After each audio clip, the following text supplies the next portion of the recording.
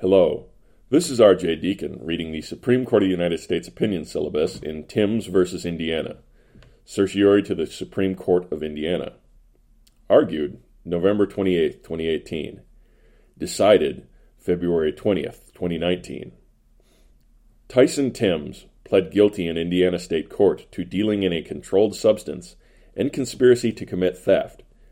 At the time of Timbs' arrest, police seized a Land Rover SUV Timbs had purchased for $42,000 with money he received from an insurance policy when his father died.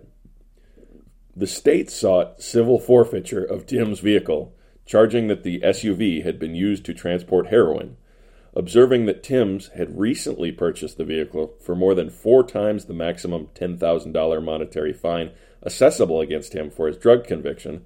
The trial court denied the state's request. The vehicle forfeiture, the court determined, would be grossly disproportionate to the gravity of Timbs' offense, and therefore unconstitutional under the Eighth Amendment's excessive fines clause. The Court of Appeals of Indiana affirmed, but the Indiana Supreme Court reversed, holding that the excessive fines clause constrains only federal action and is inapplicable to state impositions. The Supreme Court held, vacated, and remanded. The Eighth Amendment's excessive fines clause is an incorporated protection applicable to states under the 14th Amendment's Due Process Clause. The 14th Amendment's Due Process Clause incorporates and renders applicable to state Bill of Rights protections fundamental to our scheme of ordered liberty, or deeply rooted in this nation's history and tradition. McDonald v. Chicago. If a Bill of Rights protection is incorporated, there is no daylight between the federal and state conduct it prohibits or requires. The prohibition embodied in the excessive fines clause carries forward protections found in sources from the Magna Carta to the English Bill of Rights to state constitutions from the colonial era to present day.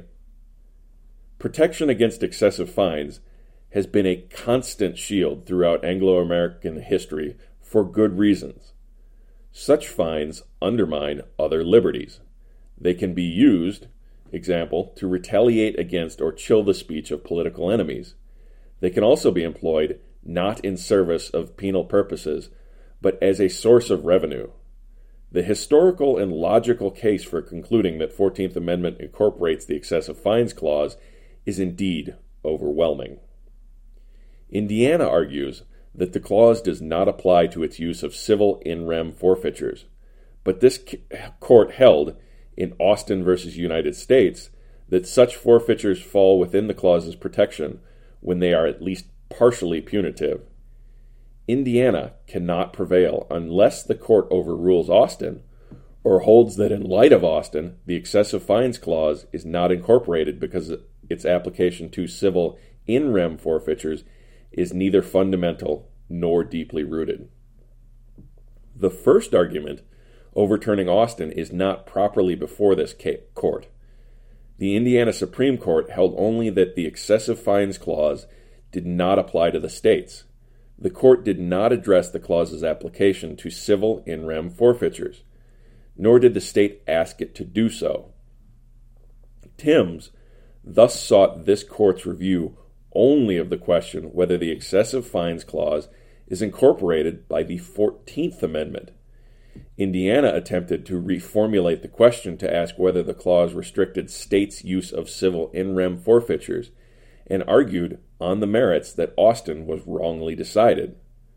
Respondents' right to restate the question presented, however, does not give them the power to expand those questions. Bray v.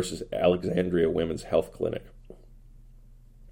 Particularly where the proposed reformulation would lead the court to address a question neither pressed nor passed upon below. Cutter v. Wilkinson. The second argument, that the excessive fines clause cannot be incorporated if it applies to civil in rem forfeitures, misapprehends the nature of the incorporation inquiry. In considering whether the 14th Amendment incorporates a Bill of Rights protection, this court asks whether the right guaranteed not each and every particular application of the right, is fundamental or deeply rooted. To suggest otherwise is inconsistent with the approach taken in cases concerning novel applications of rights already deemed incorporated. See Packingham versus North Carolina. The excessive fines clause is thus incorporated, regardless of whether application of the clause to civil and rem forfeitures is itself fundamental or deeply rooted. The decision is vacated and remanded. Justice Ginsburg delivered the opinion of the court, in which Chief Justice Roberts and Justices Breyer, Alito, Sotomayor, Kagan, Gorsuch, and Kavanaugh joined. Justice Gorsuch filed a concurring opinion, and Justice Thomas filed an opinion concurring in the judgment. Thank you for listening. If you'd like to get a hold of the podcast, we can be reached at rhodesscholar80@gmail.com. That's ROADS and 80. Thank you.